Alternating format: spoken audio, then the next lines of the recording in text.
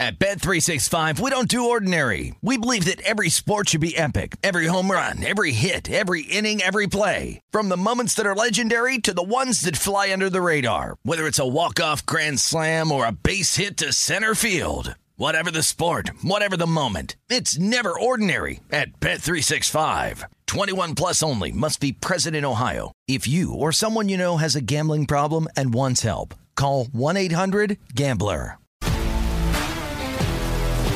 If you love sports and true crime, then there's a new podcast from executive producer Dan Patrick and hosted by me, Jay Harris, that you won't want to miss.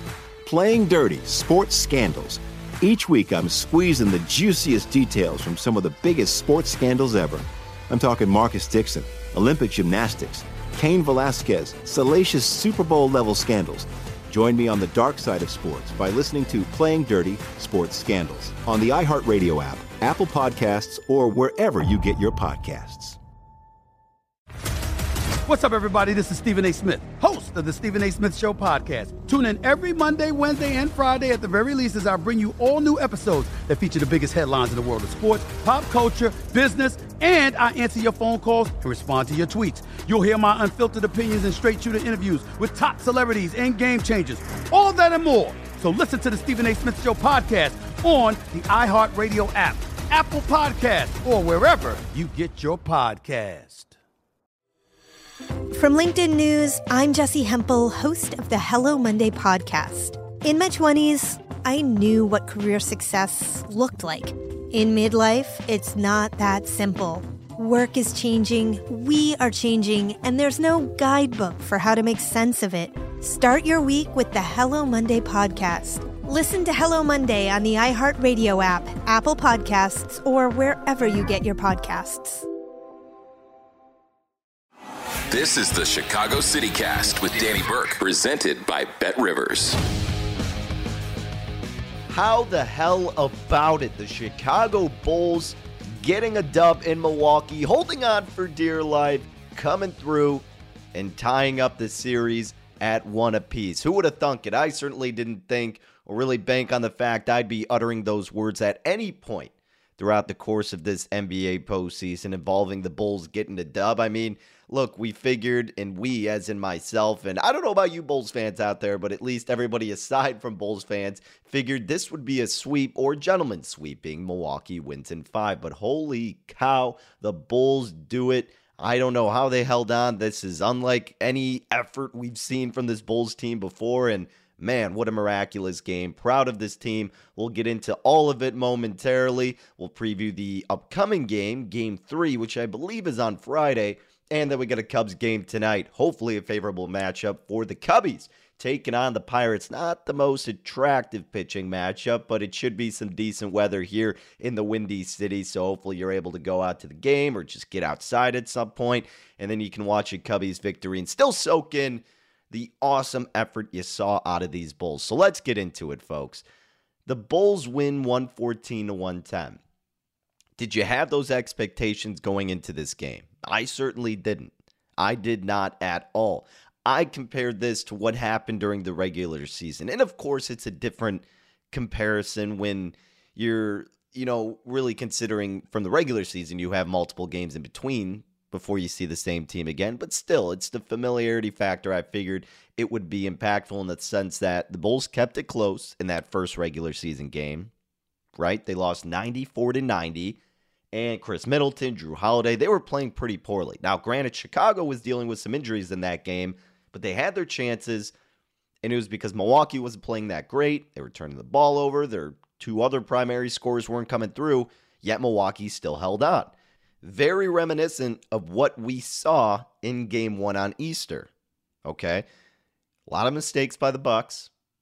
Their other primary scorers really weren't too big of a factor, not until late at least with Drew Holiday. I mean, Brook Lopez was coming through and Giannis was just being Giannis. But it's not like Chris Middleton was consistently dominating throughout the course of the whole game.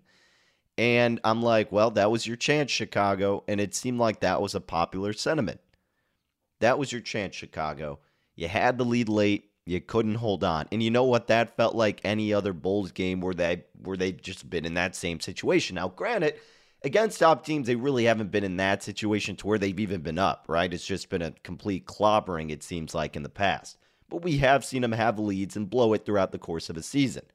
Now, you took away from that game that, hey, that was really good. You know, you had good adjustments, and even though you didn't win or capitalize off of the mistakes Milwaukee presented, you're happy because at least they kept it close. At least they fought and made adjustments in the second half, which is what you did not see all season and what you were begging and pleading Billy Donovan to have this team do. All right, so then you're like, well, you know, at least they didn't get blown out, decent effort, but if they were going to win a game, it was that game. And you're looking at game 2, spreads at 10, and not that I would lay 10 with Milwaukee, really in any game ever. You know, I hate laying high spreads. But I'm like, you know what? This would not shock me at all if Milwaukee just runs the table.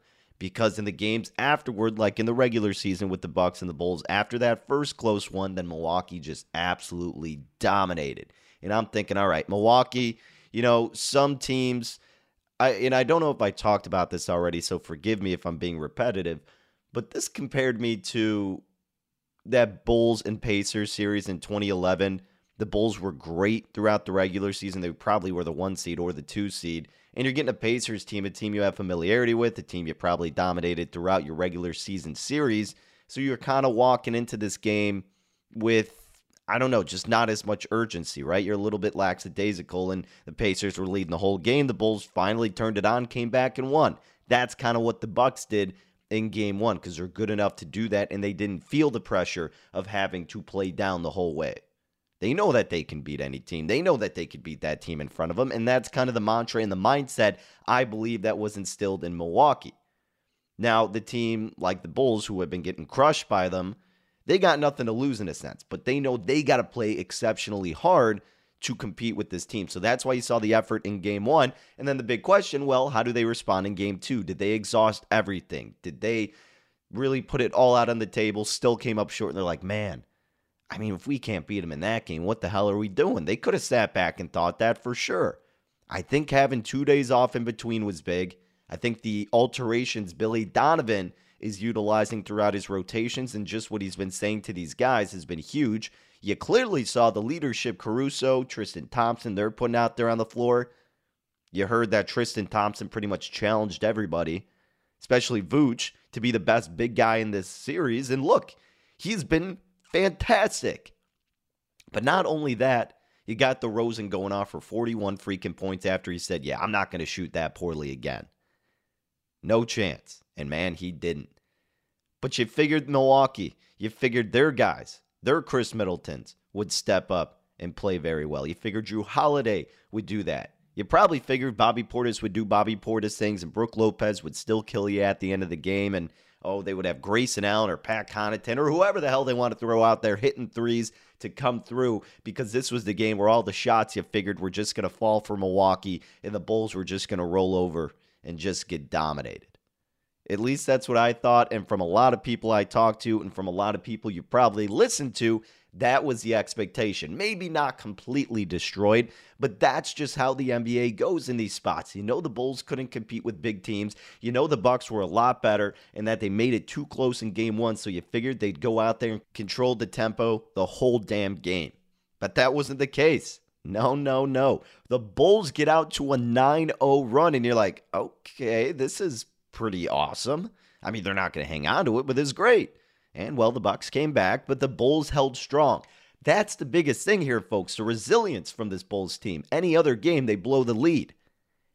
And the first was close, and then the second, they just kept attacking, kept hitting their shots. I'm like, this is going back and forth because the Bucks were matching like every 3. And I'm like, yeah, that makes sense, but how are the Bulls doing this? They haven't been hitting threes this whole season since Lonzo's been out.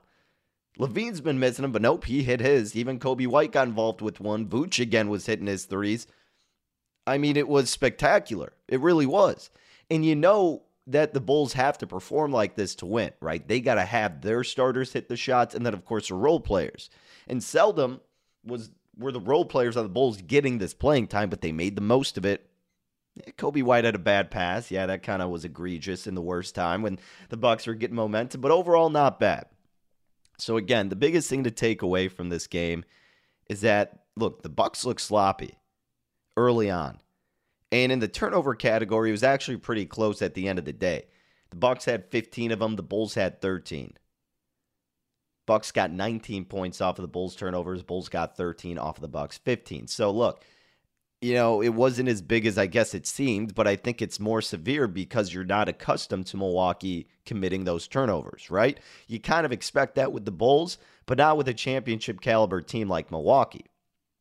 So not only was it that, but especially early on, I mean, the largest lead was 18 for Chicago. And I had to do a double take. I'm like, oh my God, they're really up this large against the Bucks right now?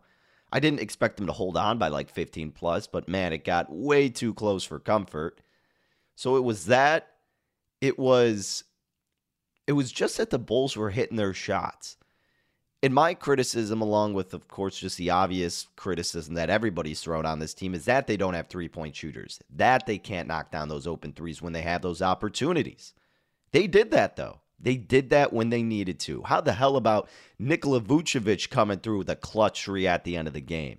My goodness, where have you been, buddy? Thank you for playing. You've been great these first two games. I know people were critical about him missing threes in the first game, and yeah, would have been nice to have him make them, but you need other people to come through. DeRozan didn't do squat. LaVine didn't do squat in the first game. It was only Vooch and a little bit of Kobe White. So the difference here was that Vooch was still Vooch. LaVine hit his shots. He had a quiet 20. But then, of course, DeRozan turned on the fourth quarter switch and said, nah, I'm still DeMarvelous DeRozan.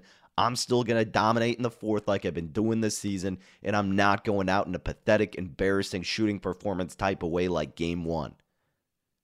He was Mr. Clutch. That layup at the end, they missed two damn obvious foul calls. I mean, first of all, the Bulls to get 2 rebounds there was incredible. Vooch tapped one out. Caruso got one right into his hand. Caruso, hell of a game. Can't be stated enough how big of a factor he was on both sides of the ball. But they get the 2 rebounds, and then you see what? Pat Connaughton like pretty much grabbing at DeRozan's neck. Missed call. Blind. Drives to the rack. Giannis bumps him. He fouls. Should have been an and one. Missed a call. Blind by these refs. I mean, folks, you knew that these officials were going to be bad and they always cater to the superstars, but this game was bad.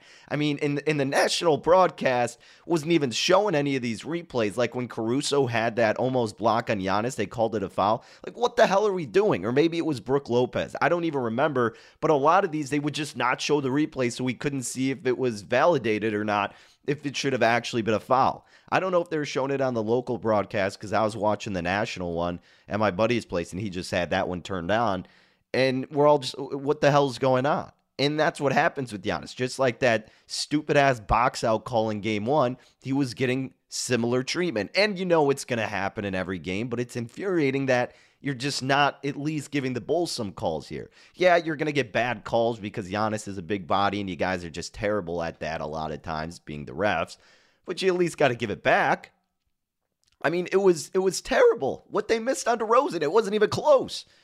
Like, I see people who are rooting for other teams going, wow, those were some of the 2 worst missed calls I've seen this season. It was blatant. It really was. They need to be held accountable because that was just terrible. There's not enough adjectives to describe how just pathetic and atrocious that call was as I'm trying to list all the terrible ones I can think of to throw their way. But it really was just that bad. But the Bulls still found a way to hold on. I mean, despite the refs, despite the momentum, despite the road crowd, which I thought would be more, maybe like 70-30. It seemed like it was like 80-20, maybe even more than that in favor of Milwaukee. But yeah, good stuff from the Bulls all around. Other takeaways. So here's some of the stats. Field goal percentage, Bulls shot over 49%. The Bucks shot 46%. 3-point land. Now, it seemed like the Bulls hit a lot more, but really they went 12 of 25. The Bucks outshot them 14 of 36. So more attempts. They shot 39% from 3. It just felt like it because when the Bulls did shoot threes, they made the most of it, shooting 48% collectively. Also, they got to the free throw line 15 times, knocked down 14 of them. LaVine's always good to miss at least one, and he did. But good job making the most of the free throw line. Ideally, you would have got more calls, but you can't control that. 20 of 31 from the Bucks. Love to see the misses. They out-rebounded you 45-43. Didn't matter. You had 7 steals. They had 4. Again, 15 to 13 turnovers. They had a couple more than you. Fast break points. They had 1 more than you. Points in the paint. 46 Milwaukee, 34 Chicago. By the way, the fast break points was 7-6 in favor of Milwaukee. But you look at these stats and you're actually kind of like, I don't know. I'm like, it didn't seem like it should have been as overwhelming of a Bulls large lead in this game than it actually was in real time. I mean, of course, it ended up a 4-point game, so it makes sense. But still, these are pretty even stats. If you're looking at this stat sheet, based aside from the fact of just the amount of field goals actually made, you would probably be like, yeah, I wouldn't be surprised to see Milwaukee win here. It seemed like it was a lot more advantageous in favor of Chicago while watching, seeing these turnovers and the 3-point chances they capitalized on. But I guess it's not necessarily as reflective in the stat sheet as you would think. I mean, again, yeah, you look at the percentages, it's better in field goal and 3-point. I get that, but still, I mean, they had more 3-pointers made, Milwaukee. The Bulls had 6 more field goals overall made, but then, the Bucks made up for it a little bit in the free throw line, hitting 6 more than the Bulls. So it seemed closer than it was. But again, I'm just kind of nitpicking here. But look, it is still just tremendous that the Bulls responded the way they did. Something we haven't seen all season, something we've been pleading Billy Donovan to instill in these guys, and he's been making great adjustments, putting out great rotations. The thing that was concerning, though, is you really can't give Vooch that much of a break. I mean, I think he went out at the end of the third, and then they're like, all right, you got to go back in, buddy, because they were just getting dominated down low. When the Bucks were getting those rebounds off the missed free throws, that was killer. But you brought Vooch back in, went okay. Poor guy's going to have to play a lot of minutes this series. And same with DeRozan. You couldn't keep him out. He was in the whole fourth. Same with Vooch. Looking at some of the other stats in the box score. So DeRozan, 16 of 31, 0 of 2 from deep, 9 of 9 free throws, 7 rebounds, 4 assists, and the dude drops 41. We hit our bet from Rush Hour, DeMar DeRozan over 27.5 points. He said he wasn't going to have as crap of a performance as he did in Game 1. I believed him. We've seen him respond before. I knew he was going to go off. We took him over 27.5. The dude was cruising. Ends up with 41. Vooch, 24 points, 13 rebounds, 2 assists, 1 steal from the big man who played 36 minutes. I actually thought he played more. DeRozan played 44 minutes. LaVine played 43. Vooch was at 36. But Vooch also went 4 of 8 from deep. 50% from deep. Hell of a job, Vooch. We also cashed in on Vooch over 9.5 rebounds, minus 140. He ended up with 13. Most numbers had 10.5. Still would have taken it, and you still would have cashed that for plus money. So we went 2-0 with our prop bets in the Bulls game. Again, I know we didn't have a city cast, but that's why you got to check out Rush Hour, folks. Monday through Friday, 5 to 6 p.m. Central Time. VSIN.com, Marquee Sports Network, YouTube TV, Fubo TV, Sling TV, the Xfinity app, wherever you get your podcasts, iHeartRadio, you know the drill, folks. Caruso, 10 assists, 9 points, almost a double-double. Playoff career high 10 assists for Caruso. That man was dropping dimes left and right. 2 steals, 2 blocks. He was getting it done on both ends of the floor. The guy's a natural leader out there. He's literally guarding Giannis, and he's giving Giannis a fuss. You know, the difference in him is incredible. It's at least probably maybe 7 inches, maybe even more than that. Maybe 9. It's outstanding how Caruso's playing out there. 38 minutes. Biggest game is in his Bulls career, and he played amazingly. Hit a 3 when it mattered. Hit 3 of them, actually. Or excuse me. Yeah, he hit 3 of them. And most importantly is what he was doing defensively, taking those charges, just doing the dirty work. That's why you bring on a guy like Caruso. Fantastic. That's the trio that came through. What Vooch, DeRozan, and Caruso were able to do is the reason the Bulls won this game. That trio, I don't know, they just did everything you needed them to do. They responded and answered the call anytime the Bulls needed it, when their backs were against the wall, when they were close to faltering, when you saw Milwaukee about to flip that switch, that trio held you on. DeRozan kept making tough shots. Vooch kept getting nice boards when he needed it. He kept getting open looks and knocking it down. He wasn't missing as many threes in the fourth quarter. He hit a clutch one. And of course, Caruso was dishing out dimes, grabbing rebounds, the offensive board, and hitting a couple threes himself. Now, I don't want to diminish what LaVine did. because he actually had a really solid night. 7 of 13, 3 of 4 from deep, 3 of 4 from the charity stripe, 1 rebound, 3 assists. You want to see that ramped up a little bit. But he did get 20 points. He was +4. So LaVine, he wasn't taking a lot of shots, but he was going quality over quantity in this game. I did want to see LaVine a little bit more active in the fourth. I think that same play where there's 2 offensive rebounds, I thought Vooch was going to swing it to LaVine, and LaVine had an open shot. Didn't happen, but that would have been a spot you want to see LaVine be more involved. And I don't think it's necessarily a bad thing in what he did, because he wasn't taking any egregious shots, right? He wasn't a liability, and he was playing really good defense too. LaVine did great. It's just, again, you don't want to only have to rely on DeRozan in the fourth.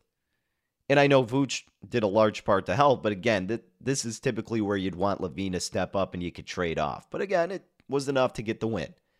Man, Patrick Williams had some good looks from 3. That could have been huge. Ended up 0-2 from 3. 5-9 on the floor. 10 points, 9 rebounds, 3 assists, 1 steal, 1 block. So again, Patrick Williams with a really good effort. Got to keep him in the starting lineup, no question. You got 14 minutes out of Javonte Green, 5 rebounds, 2 points. Derrick Jones Jr. had some good efforts out there, even though he played only 8 minutes. 3 points on 1 3 that he knocked down. Tristan Thompson, 3 rebounds in 7 minutes. Yeah, you just need him to get a filler for Vooch every now and then. Let him be a tough, gritty guy. And then you got Kobe White. 1 3 hit, 2 free throw attempts, knocked him down, 2 assists, 2 turnovers, though not great, just 5 points in 10 minutes, 1 of 5 from the floor. So look, it's one of those things, Kobe, you're going to get a small sample size, but you got to make the most of when you're out there. You can have those ill-advised turnovers, but you do got to keep hitting those open threes when you get them. And he did when he had the opportunity.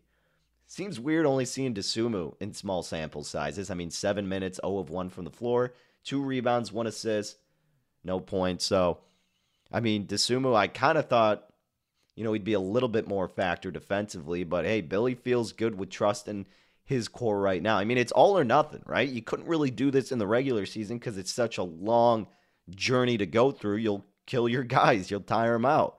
Well, you need that desperation mode now in the postseason. Giannis got 33. Middleton was bouncing back, ended up with 18. And look, I know some Bulls fans are going to be and have said, the only way the Bulls will win is someone gets an injury. And come on. You don't want to beat the Bucks when they don't have their full team. I know the Bulls don't have Lonzo, but that doesn't mean that you celebrate or you're happy about anything that happened with Middleton. It's a bummer. It stinks. It really is. Looks like he sprained his MCL. So presumably, I don't know the exact timetable, I guess, but he's going to be out for a decent amount of time. And of course, that's going to make a substantial difference in this series.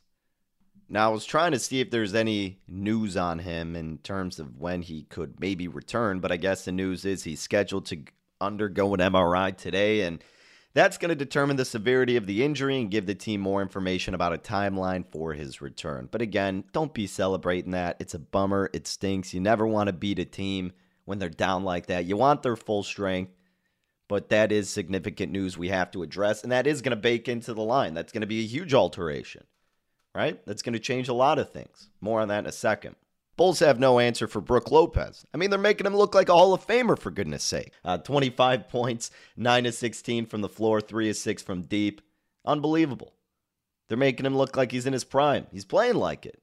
Drew Holiday, 15 points. Thought he would respond a little more. He ended up staying under 18.5, which was his points prop. And we also have to be cognizant of the fact that Bobby Portis only played 6 minutes after Tristan Thompson came down and bloodied his eye with the elbow. It was unintentional, let's be honest. But 2 points from Portis. I guess he tried to come out at half, didn't do it. He'll be back for game 3. But that was definitely a huge difference for the Bucks as well. Maybe not snagging a lot of these rebounds and just getting those extra 3-point attempts and mid-range opportunities. So,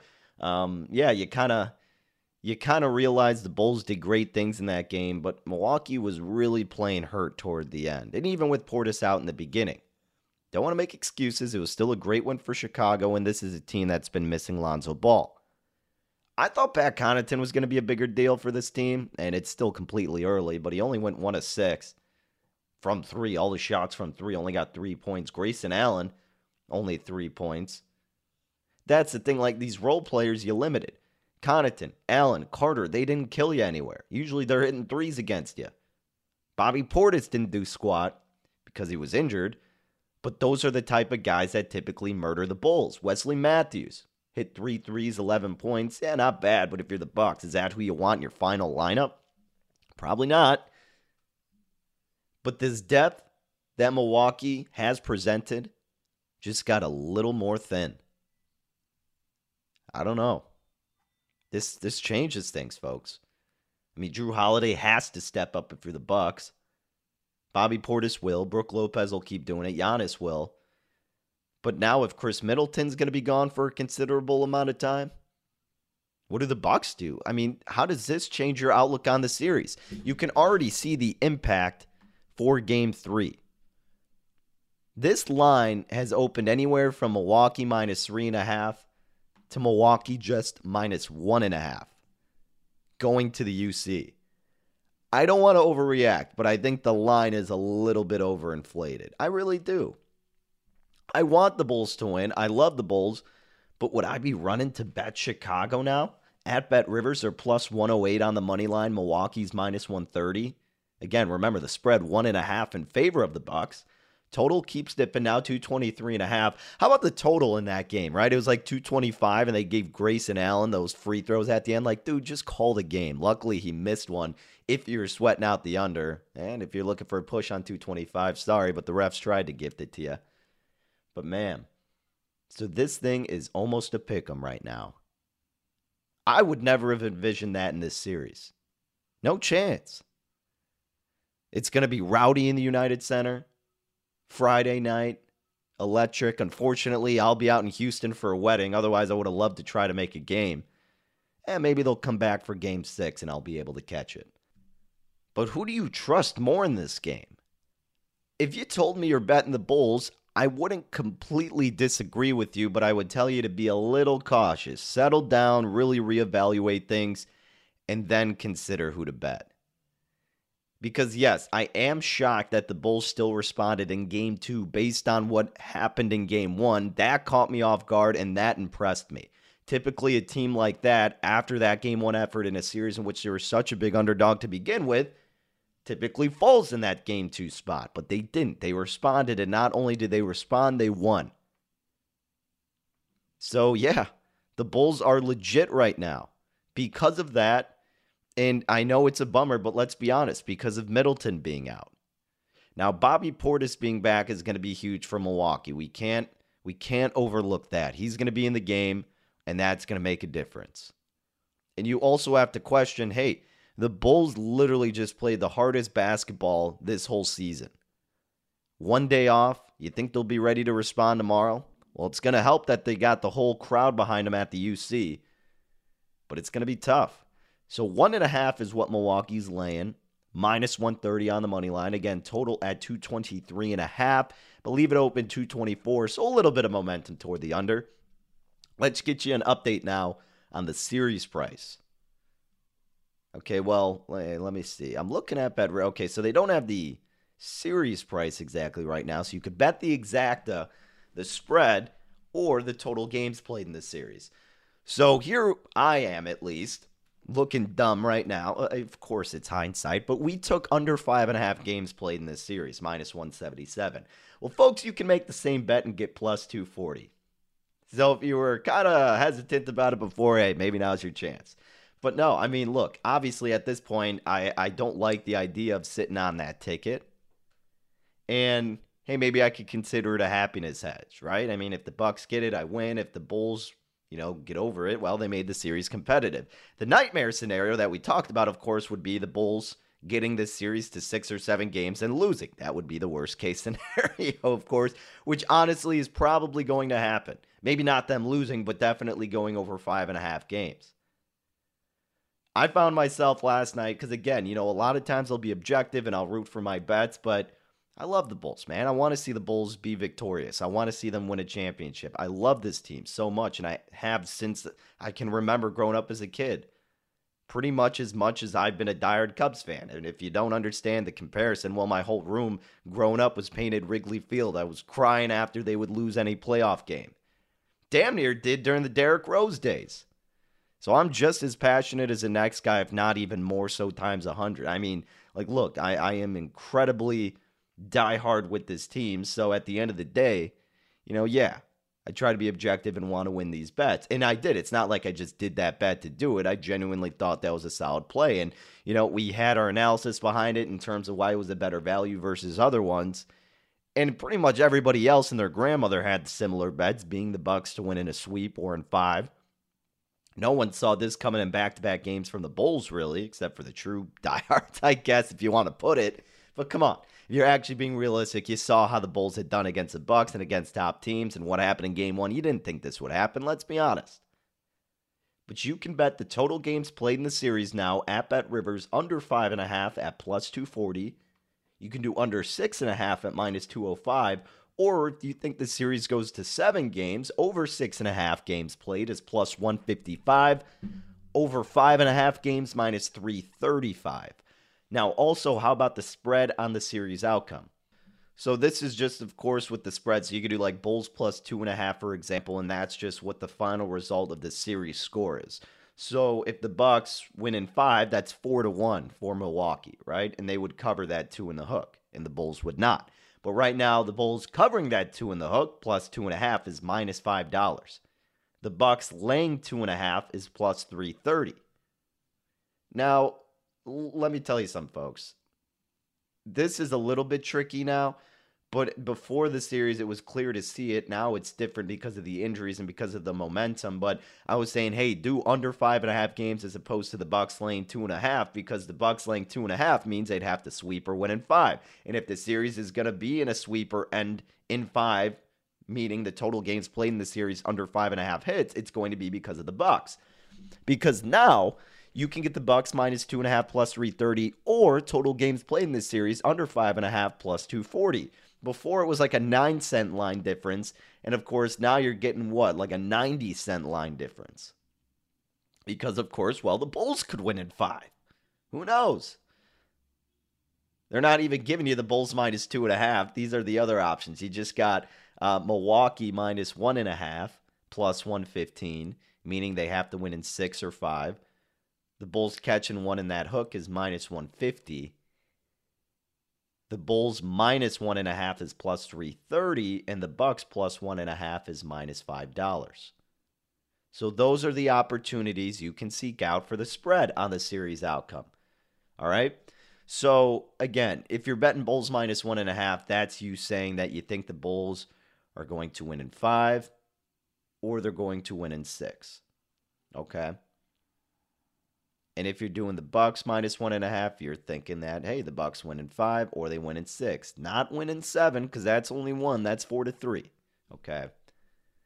But you could do the Bulls plus 1.5 minus 150, saying, hey, you know what? This game could, this series could end in 7 games. I would cash. And if it ends in 6 games, hopefully the Bulls are winning it. So there's options you could take.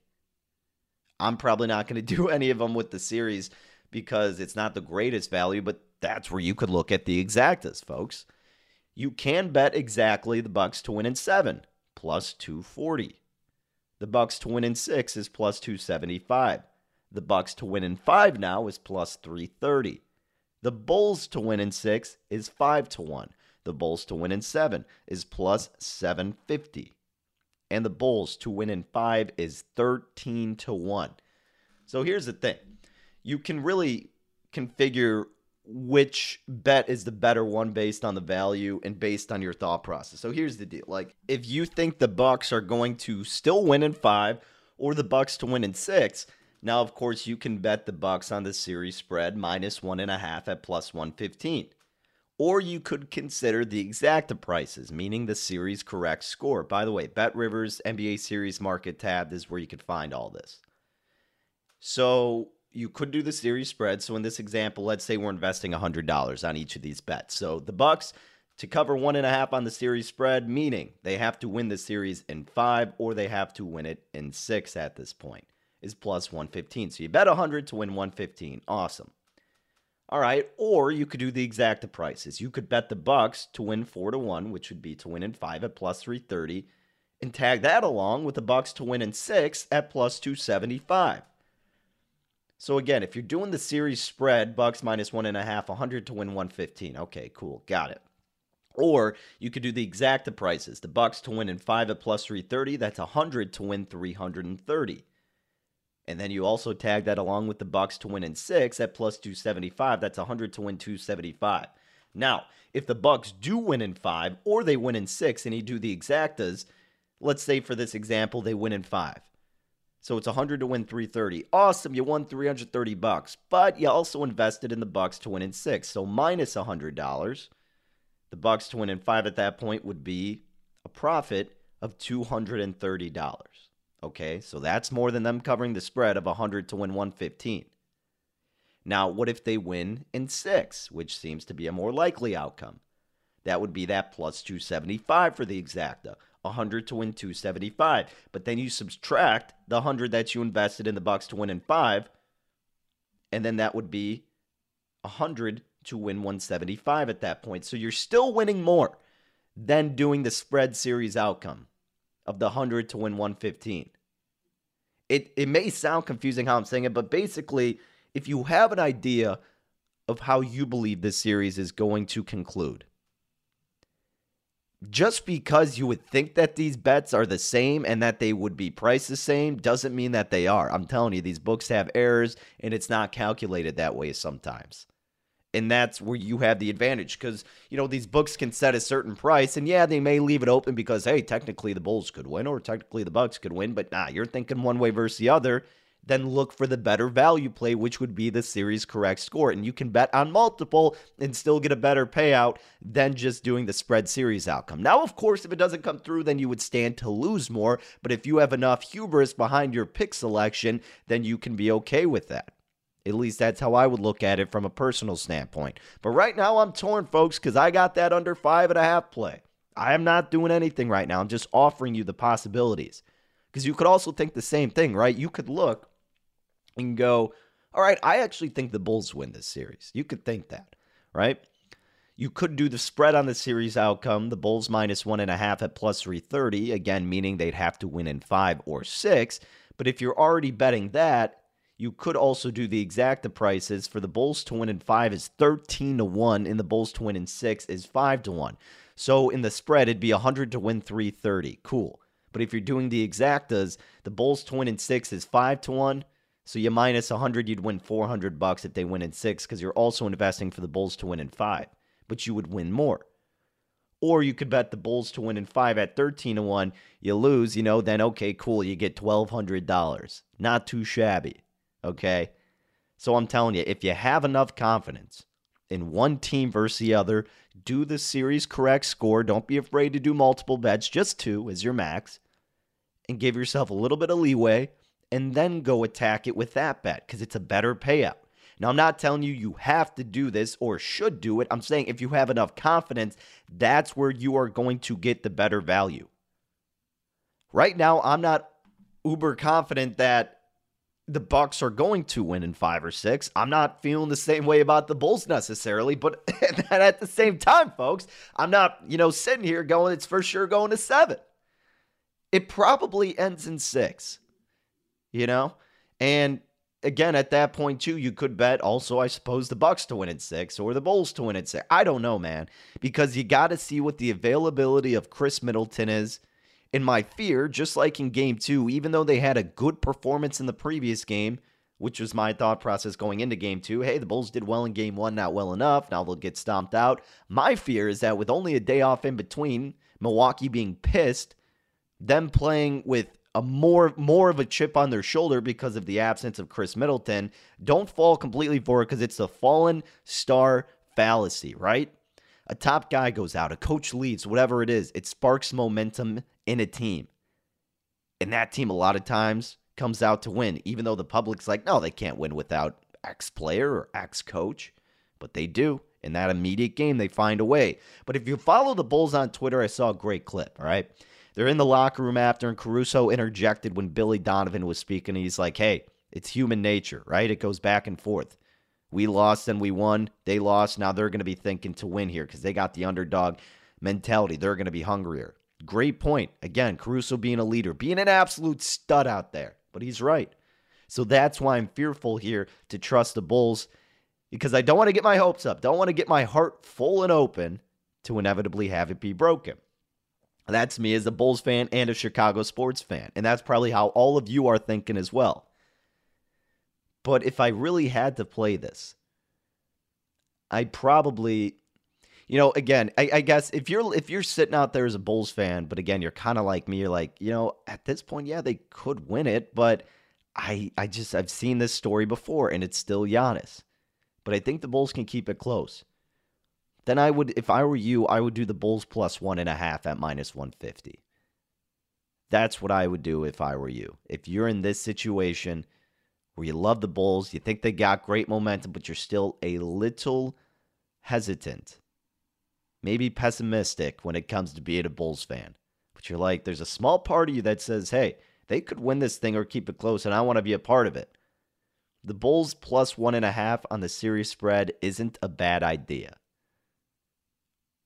Not terrible. So basically, this is betting on the fact that the Bulls either win this series or it goes to 7 and they lose. They can't lose in 6. They can't lose in 5. Now, it's -150, so it's not too attractive. So I get it. And I'm not saying I would take it because I'm not so confident the series goes to 7 games. I'm thinking maybe more 6, depending on whoever wins. Because the issue here is the Bulls need to get this win. And if they don't, then you're asking a lot from a team. Yes, even though you're on home court, the Bulls aren't as deep as Milwaukee, and you can't rely on them to hit that many shots like they did in Game 2. I mean, you should be able to rely on them to do that, but that just hasn't been the case over the large sample size of this season, right?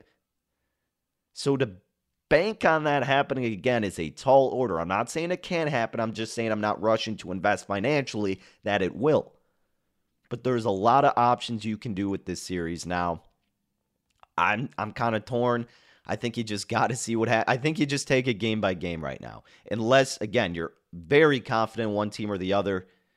If I'm being completely objective, I would probably look to bet the series correct score, meaning the exacta bets, with the Bucks to win in 6 would probably be my way to do it. Although, plus 275 is not incredibly attractive. If you want some value, maybe bet the Bulls to win in 6 at 5-1 or the Bulls to win in 7. I don't know, guys. It's exciting right now, but again, don't overreact too much. It's the biggest thing. It's something that always kills bettors, and it kills us specifically in the football season. Recency bias will destroy you. Monday morning quarterback, all of those things. Just because the Bulls won that game and Middleton may be out doesn't mean you throw everything on the Bulls here. Yeah, they probably do have the advantage now because of the absence of Middleton, the momentum they got from last game, and going back to the UC. I understand all of that. But the Bucks are going to be insanely pissed. They're going to be inspired to play even tougher. And they're going to have the chip on their shoulder, as Alex Caruso stated, paraphrasing at least, in the locker room on that video the Bulls account tweeted out. It was great, though. Check it out. I mean, it was fun. It gets you hyped up. But the Bulls will know this. How will they respond? It seems weird after a win. We're thinking like, oh man, I'm nervous right now, right? Like, how are they going to respond? It should be the other way. But that's a difference between a team that's won a championship and a team that you had no faith to compete in this series with. But I'm excited. Unfortunately, I'm going to be on the plane during the game, I think. So I might have to buy Wi-Fi or do something. I don't know. But I got to get a hold of this game. Someone's going to have to send me updates. I'm excited, though. I'll be rooting for him. I'm a root for him more than I'm a root for my Bucks bet. And I'm sorry if you're like, Danny, well, screw you. I'm losing on this. I apologize. I didn't expect the Bulls to do this, and he can't handicap Chris Middleton getting injured. And look, the Bucks, of course, could still go out there and steamroll and cash the bet. I'm just saying, now that I've already been invested in that, and my whole life I've been invested as a Bulls fan, I'm just going to sit back and let whatever happens happen. And if we get to an opportunity to say, hey, maybe the Bucks win this game, they win that other game. So let's say they're up 3-1, right? And they could win us the total games under 5.5 series bet. Well, folks, we could probably hedge on the Bulls then. Well, we could definitely hedge on the Bulls then. Because realistically, facing elimination, the Bulls will be an underdog, and you'll get a better price to hedge your total games under 5.5 in the series bet. because at that point to cash it, it'll be a Milwaukee moneyline ticket versus a Bulls moneyline ticket. So you can hedge your under 5.5 games if you followed me with a Bulls moneyline play. Again, that's the beauty of the different outs that you have in these series betting prices. And we potentially could get that offered to us with this Bucks and Bulls series. But let me know how you're betting it from now on. Let me know what your confidence level is at with the Bulls. They played a hell of a game. Shout out to Vooch, Caruso, and DeRozan. We had a great night betting them with our plays from Rush Hour. Excited for Friday. At Danny Burke 5, let me know how you're playing it. Let me know where your confidence level is at. Man, hell of a game by the Bulls. Proud of those guys. They responded when they needed to. They held on in a tough environment. That's what gives you a little bit of hope for this game. Can't stress enough how proud that made me to be a Bulls fan this year after everybody doubted them, including myself, and even beyond that. I was at the top of the list, don't get me wrong. But that was great, and that's the team we've been waiting to see, baby. You love it. Hopefully they can replicate that on Friday. Alrighty, coming up next here, we're going to do a quick Cubs preview. I know I spent a lot of time on this Bulls game, but let's spend some time handicapping the Cubs and the Pirates tonight at the friendly confines. Can the Cubs finally get into the W column after their 2 losses to the Rays? We'll discuss next here on the Chicago City Cast, presented by BetRivers. Baseball is here, and BetRivers has a special offer for you every single Saturday throughout the entire season. Place a 3-leg, same-game parlay of at least $25, and you will earn a $10 free bet. With same-game parlays, you can combine player props and game bets to help you make your perfect combination. Terms and conditions apply. See site for details. Claim your offer on the BetRivers app or go to BetRivers.com. Not valid for any participant of the Illinois Gaming Board statewide voluntary self-exclusion program. Must be 21 years of age or older. If you or someone you know has a gambling problem, crisis counseling and referral services can be accessed by calling 1-800-GAMBLER. It's 1-800-426-2537. Let's take it to the diamond now, folks, here on the Chicago City Cast, presented by BetRivers, as we've got a Cubs and Pirates game to handicap tonight. Now, as I'm recording this, it's about 10:30 a.m., and look, the Sox have an afternoon game, so probably not worth getting into it, but I will say I was pumped to finally have our Dallas Keuchel first 5 fade come through. Yes, 2 games postponed. 2 times we tried to handicap that game here on the CityCast. Trusting Bieber in the first 5 and the Guardians, minus 140 on the money line. Fading Dallas Keuchel, who's looking like a middle school travel team pitcher right now. And it finally came through. They scored like 7 runs against him. I don't know what it was, but I almost even forgot that they were doing a doubleheader and that they were pitching him again. So last second I got it. And I looked at the score, and I'm like, finally, it is paying dividends. Thank you, Dallas Keuchel. You are Mr. Automatic Fade from here on out. I mean, you've been that way since last year, but still, we hope you don't get DFA'd or anything like that. We want you to stay with the White Sox, buddy. You're making us money. Keep it up.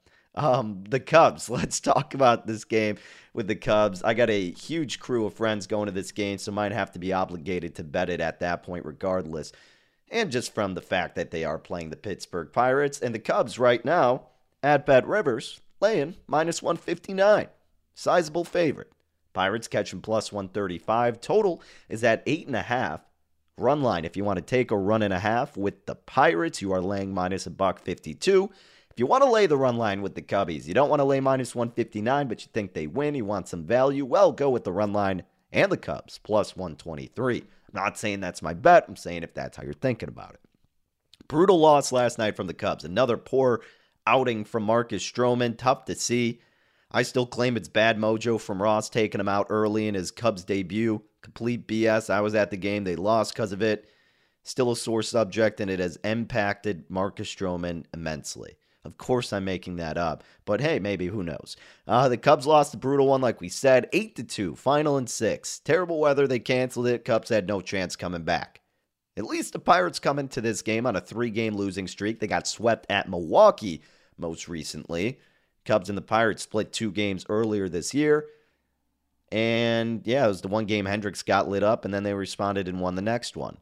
So this game is, again, it's unique because of this pitching matchup. And when you're handicapping baseball, you're really just handicapping who's the starting pitcher. For the most part, that should be a majority of your handicap. Well, Pittsburgh's thrown out Bryce Wilson, the righty, this year. 0-0, so no wins, no losses, but he's gone 8.1 innings pitched, 5.40 ERA, 5.29 xFIP, a whip of 1.56. He's allowed 9 hits and 5 earned runs. So he hasn't been good, that's for sure. Ground ball percentage, just 38%. Again, you want that over 40, close to 50 if possible. Home run to fly ball ratio, 18.2%. League average is 10%. No bueno. So he's gone about 4.0 innings pitched in both games, was against the Cardinals and the Nationals. Last year against the Cubbies, started 2 games against them, 8 innings pitched total, allowed 14 hits, 6 earned runs. Cubs had a .400 batting average. Wilson went 1-1 against the Cubbies. Different team, but still like to take that into account. And then for the Cubbies, you got Mark Leiter Jr., who looked brutal in his Cubs debut at Coors Field. Tough environment going against the Rockies. Tough is definitely the word you can use. Only went 3.1 innings, allowed 5 hits, 7 earned runs. Yeesh. 4 strikeouts, 4 walks. And, well, now he's got an ERA of 18.90. Yeah, that's why you don't take ERA into account too much. I get that he was abysmal, but 18.90 doesn't really indicate what he actually is at. I mean, that's why we go to the xFIP, and it's 5.85, which is still terrible, and of course shows how bad he was.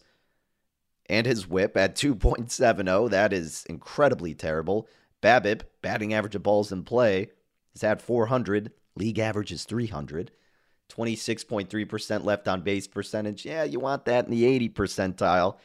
Home run to fly ball ratio, 25%. Remember, 10% is league average. So terrible outing for Mark Leiter Jr., no doubt about it. And it looks like the wind could be blown out to right field about 11 miles per hour as of this moment. Batting splits. The Pittsburgh Pirates hitting a little worse on the road, 608 OPS. And against righties, 655 OPS. Well, the Cubs, oddly enough, have been hitting worse at Wrigley Field, 690 OPS compared to 845 on the road. However, a large sample of that was 4 games at Coors Field, the hitter's ballpark, so that's going to increase those stats. Against righties, Cubs, 750 OPS. They're better against lefties, 815, but still 750, very respectable for this Cubs lineup. What about the bullpen? Bullpen ERA, Pittsburgh, 3.12. The Cubbies at 3.04. I completely missed this, actually, until I was just looking at this. Well, because I was so just enamored what was happening in the Bulls game. But the Cubs, they do a swap for Jesse Chavez to the Braves for southpaw Sean Newcomb. So this is interesting. I think they gave the Braves some cash considerations as well. I mean, Jesse Chavez, 2 years ago was great. Arguably one of our best relievers for the Cubs. And, well, he hasn't been doing too great this season thus far. And you get Newcomb, a former 15th overall draft pick, was a top 25 prospect. In his first full season in 2018, he won 12 games, 3.90 ERA, and then followed that up with a 3.16 ERA most recently in his mostly relief work, which is about a year later. But he's got a career walk rate of 4.8 per 9 innings, so not too great. Chavez been in the league for 15 years at this point. I guess I could get the stats to compare really quick. I was just reading this article, was hoping they'd have more about it, but they didn't, so I'll do the old research myself. Jesse Chavez, again, like we said, he was doing decent with the Cubs. What was that, maybe 2018 at this point? Okay, I thought it was more recent. But anyways, so 5.2 innings pitched for Jesse, 6.35 ERA, xFIP 4.23. Yeah, I mean, look, he wasn't doing too good. I know he blew that game when they took out Stroman that I was just talking about. So, yes, I'm a little salty, but he's always seemed like a good guy and had his good outings. But thanks for your service, Jesse Chavez. Could have done more, but hey, you're not our problem now. But now we got Sean Newcomb on 3 games this year with the Braves. Apparently he got DFA'd, right? Or he was about to, and then the Cubs snagged him, whatever it was. And so he's gone 5 innings pitched, 7.20 ERA, xFIP of 5.72. So yeah, great from Sean Newcomb. Now, look, Sean Newcomb's a younger guy. It's someone you could turn around, and good to get another lefty in the pitching rotation. And that's really the issue here too with the Cubs that we've stated. I mean, the pitching depth and just the pitching strength in general. I'm not so sure what limited amount of guys can carry this Cubs team throughout the bullpen and just the starting rotation, but you definitely need more pitching depth. And let's just say, for example, the Cubs are in competition to get into the postseason and compete with the NL Central. Well, you'll probably get them investing in some pitching as we get toward the trade deadline. That would be the assumption, because that is what they need. So let's hope Sean Newcomb can be a good piece. And let's hope he can contribute enough. Yeah, so there was a DFA involved, but it is kind of peculiar to see it so early in mid-April. But yeah, so Newcomb was designated for assignment this weekend by the Braves. So that's kind of how it got started. But yeah, need another southpaw in their bullpen. Give Newcomb a change of scenery. Maybe it'll do him well. Who knows? I've seen it happen before. You also got to consider we're still missing out on Wade Miley and Alec Mills. Not that Alec Mills is moving the needle, but Wade Miley has the potential too. So Chavez, yeah, maybe not here for the long haul. Probably not going to miss him too much. Let's hope for the best with Newcomb. But that's the newest stuff out of the Cubs and their roster acquisitions. But what about for this game? Again, the line movement's been going toward the Cubs. And I get it. I mean, 132, now up to like minus 159 at Bet Rivers because it's the Pirates and the Cubs are due for a win here, especially at home. Nice weather. But again, like, you know, do you trust Mark Leiter here? And you don't want to completely overreact to what happened at Coors, but man, I mean, I don't want to lay that much trusting him, even though it's against a AAA team potentially in the Pirates. We'll see how they pan out over the next couple months. Maybe wait to in-game, or if you want to bet the Cubs pre-flop, folks, I suggest you probably do run line instead of laying that much on the money line. Like, I'll lay a decent amount on the money line if I have a lot of confidence, meaning, like, I bet the Mariners last night minus 148, thought they were a great spot, but I don't want to lose a bet because they only win by one.